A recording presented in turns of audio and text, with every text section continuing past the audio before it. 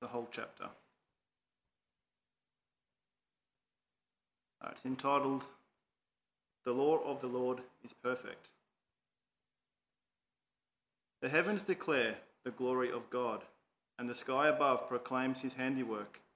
Day to day pours out speech, and night to night reveals knowledge. There is no speech, nor are there words, whose voice is not heard. Their voice goes out through all the earth, and their words to the end of the world. In them he has set a tent for the sun, which comes out like a bridegroom leaving his chamber, and like a strong man runs its course with joy. Its rising is from the end of the heavens, and its circuit to the end of them, and there is nothing hidden from its heat. The law of the Lord is perfect, reviving the soul, and the testimony of the Lord is sure, making wise the simple. The precepts of the Lord are right, rejoicing the heart. The commandment of the Lord is pure, enlightening the eyes. The fear of the Lord is clean, enduring forever. The rules of the Lord are true, and righteous altogether. More to be desired are they than gold, even much fine gold, sweeter also than honey, and drippings of the honeycomb. Moreover, by them is your servant warned. In keeping them there is great reward. Who can discern his errors? Declare me innocent from hidden faults. Keep back your servants also from presumptuous sins. Let them not have dominion over me. Then I shall be blameless and innocent of great transgression. Let the words of my mouth and the meditation of my heart be acceptable in your sight, O Lord, my rock and my redeemer.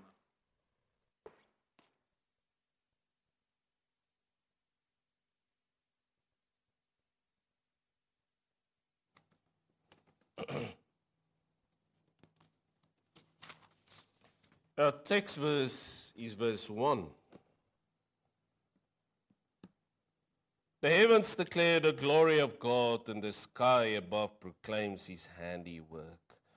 But a prayer as well, the prayer of David in verse 14 is our prayer as well. Let the words of my mouth and the meditation of my heart be acceptable in your sight, O Lord, my rock and my redeemer. The topic of our sermon this evening is the heavens declare the glory of the Lord. The heavens declare the glory of the Lord. Beloved in our Lord Jesus Christ, how do we know God? This is the central issue of Belgic Confession Article 2. An agnostic would say, I just don't know whether there is a God. An atheist says there's no God. Muhammad asks from his followers a sword. Buddha asks for your will.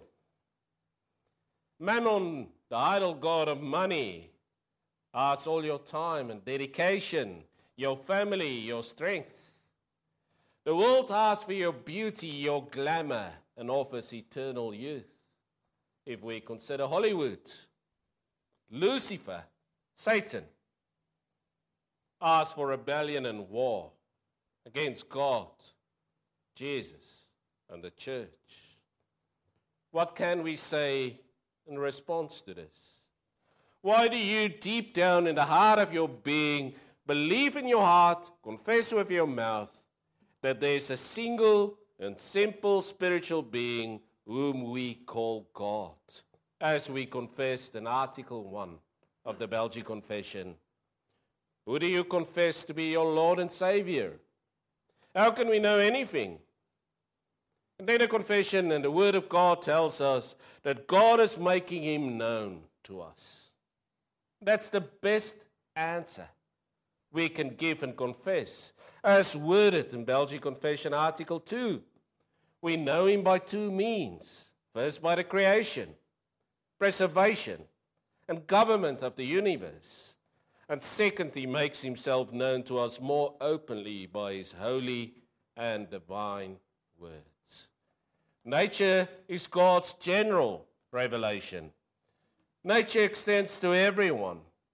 And the Word of God is God's special revelation. The Word extends to those who read and study God's Bible and who are enlightened by the Holy Spirit. Already it starts in Genesis 1. We read that God created the heavens and the earth, that God made out of nothing, that God spoke and it was there. And all that God created was good. This is something that we so easily take for granted. Especially if you look out in the mountains, how beautiful it is. The Lord's creation. However, King David was overcome by this awe. And it moved him to say in Psalm 19 verse 1, "The heavens declare the glory of the Lord, and the sky above proclaims his handiwork." Nature is God's handiwork, a beautiful book in which all creatures, great and small, are as letters to make us ponder the invisible things of God. Then King David describes how the heaven declares the glory of the Lord. It proclaims without an audible voice God's glory. And every morning and evening it sends a message to the world. The Lord has set a tent for the sun, which comes out like a bridegroom leaving his chamber. Like a strong man runs its course with joy. It's rising from the end of the heavens, and it circuits to the end of them, and there's nothing hidden from its heat. David looked to the heavens. Not a spiritual heaven where God's throne is, but the heavens of the blue sky, the night sky. And he clearly saw the glory of the Lord. He could see it in the blue sky with the glory of the sun. The clouds, the beauty of sunrise and sunset. He could see it in the night sky, the brightness of the moon, the stars, the cloudy spread of distant galaxies. These together with their size, their awe, shouted to David and all who could see, the God who created all this is glorious, and this is the evidence of his glory. He's glorious in his size, created something so glorious big. He's glorious in his engineering, having created something that works together so well that the Lord himself said, it is good. He's glorious in his artistry, having created something so beautiful. And he's glorious in his goodness and kindness, having created for us all to see. Who cannot rejoice in the creation? And we should, like King David. Heaven and earth, with everything in it, created from nothing, through God's words. And he's my God, my Father. That means that nothing is too difficult, too impossible for my Father. For my God, nothing is impossible. He just says, and it's there. And he is for the sake of Christ, my God, my Father. He rules the world. And everything is under his heavenly and fatherly care. Isaiah 40 verse 26. Lift your eyes on high and see who created these. He who brings out their host by number, calling them all by name by the greatness of his might, and because he's strong in power, no one is missing. Also, Jesus, who said in Matthew 10, verse 19 to 31, are not 2 sparrows sold for a penny, and none of them will fall to the ground apart from your Father. But even the hairs of your head are all numbered. Fear not, therefore, you are of more value than many sparrows. And so the Father certainly cares about his people much more, that even the hairs of your head are numbered. And God keeps you in his hand. He protects you. He is true to his promises. And when we look to creation, God's work, when we look to the mighty ocean, the majestic mountains, the beauty of the sunset and sunrise, and how God is still taking care of everything, every tide, then we know this proclaims God's glory, God's majesty, God's providence. But God did not only create, He also preserves. God let all that He created continue to exist. God is not distant. He's actively in control of all that happens. We may ask what the value of creation is. The believer confesses in faith that a creation and general revelation is the work of God. And when you study nature, when you walk in nature, when you wait for the sunset, we glorify God that He is in control. We accept that everything is from the Lord's hand. That God's providence is the almighty and ever-present power of God, by which He upholds as with His hand heaven and earth, and all creatures, in fact all things, not by chance, but from His fatherly hand. And we confess Lord's Day 10, Heidelberg Catechism, this makes us patient when things go against us, thankful when things go well. And for the future, we can have good confidence in our faithful God and Father that nothing will separate us from His love. But unbelievers also look at creation, but without faith. Faith which the Lord for His Holy Spirit gives. And because it's without faith, it leads to error, false theories like the Big Bang Theory, which is foolishness, even wickedness, according to Romans 1, verse 19 to 32. But for them there's also value in general revelation, because according to our confession, it leaves them without excuse. They have no excuse. God's power and divinity are still visible in nature according to Romans 1 verse 20.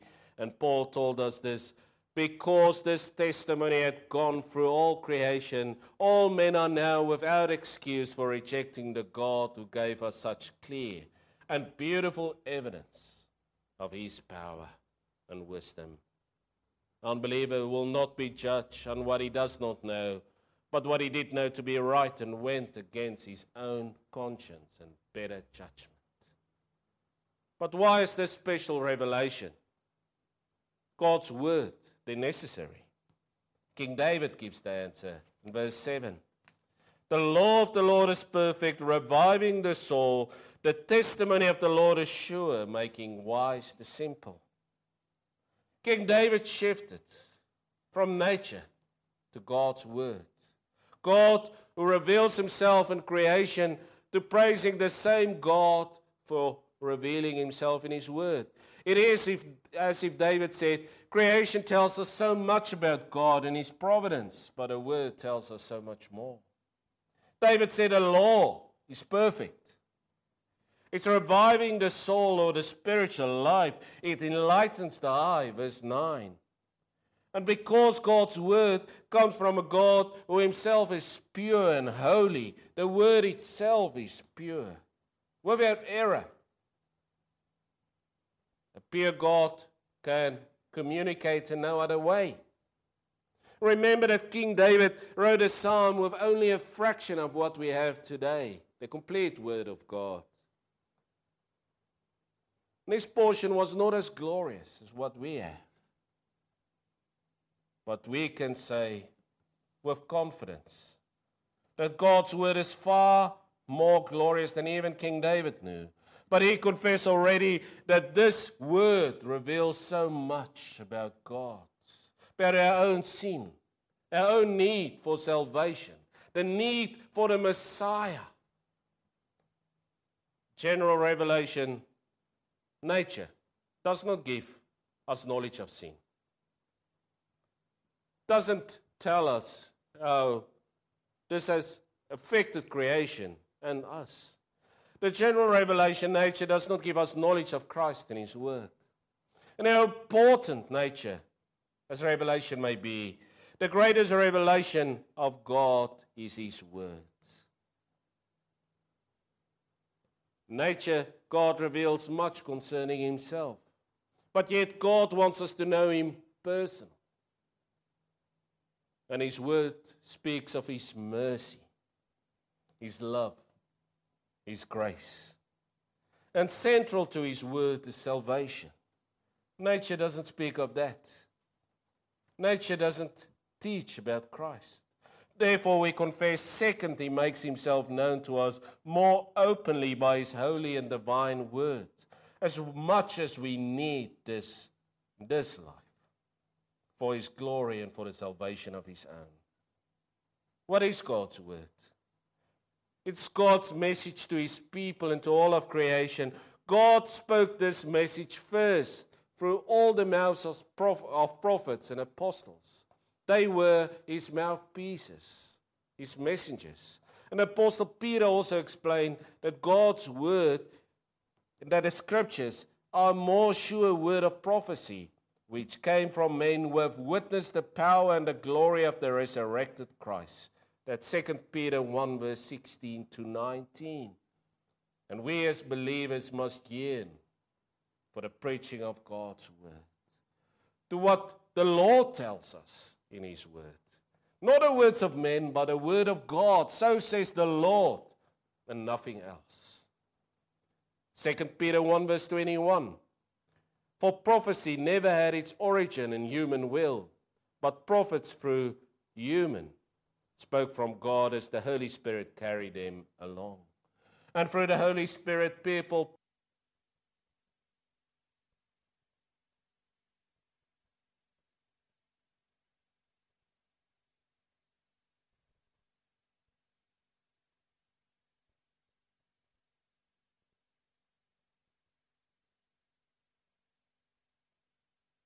the Word of God was not an origin on the will of man, but a man spoke through the Holy Spirit.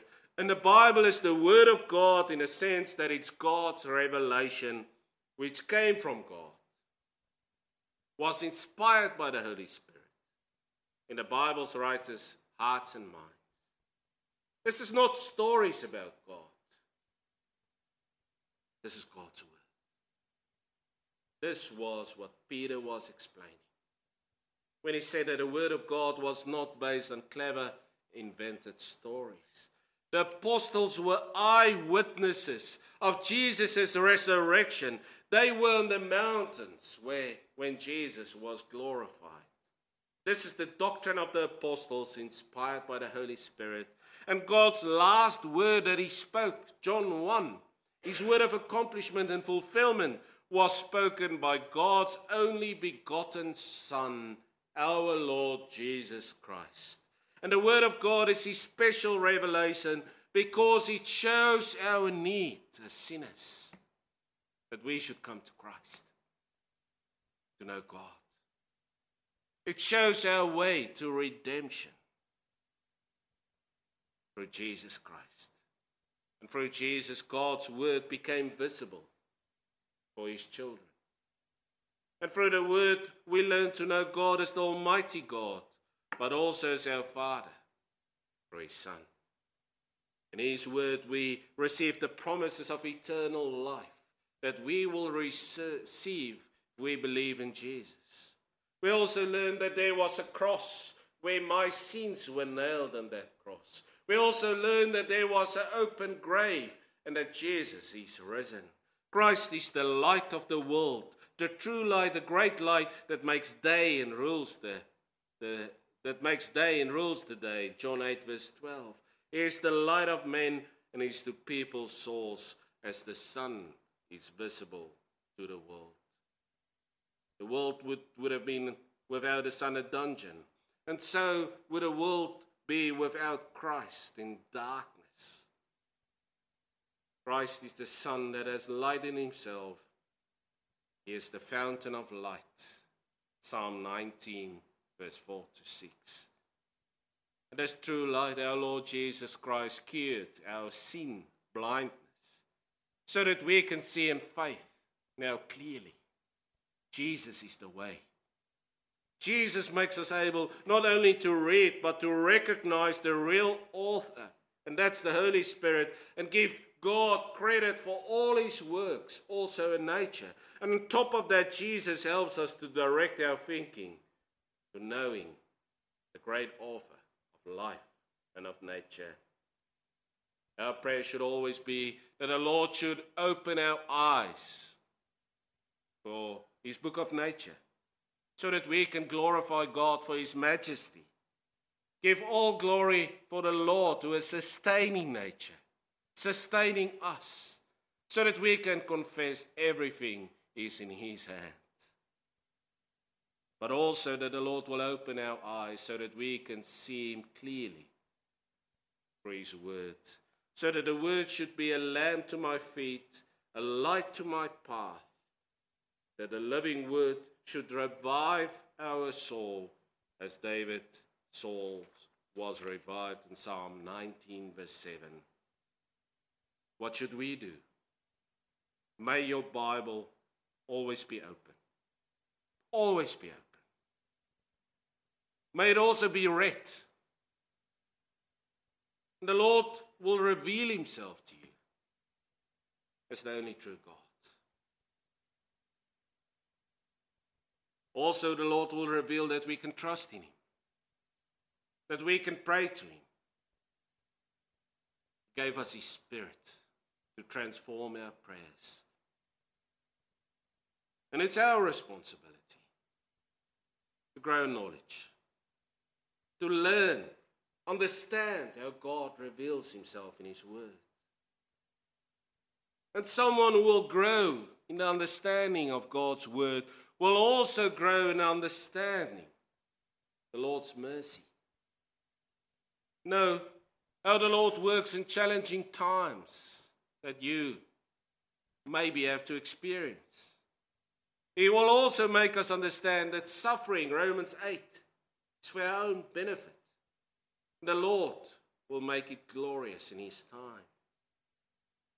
But it will also increase our trust and assure us that the Lord will come again, Jesus will come again, and make a new heaven and a new earth. This is the hope we have. The greatest glory awaits us with the coming of our Savior Jesus Christ. And he's coming soon. We can have all hope. I want to conclude. People and times changes. God's word will never. If you are in doubt, seek your answers from the word of God. Pray about that. And find your joy in the Lord. Find your peace in the Lord, as we have heard this morning. The Lord assures us in his word that he will never abandon the work of his hand. He is our rock and our redeemer. Everything started with him. Everything will end with him. He's the Alpha and the Omega. And remember Psalm 19 verse 1. That the heavens declare the glory of the Lord. The sky above proclaims his handiwork. Amen. Let us pray. Oh, Heavenly Father, you revealed yourself to us through nature, but also through your word. And through your word we know that Jesus is the Redeemer.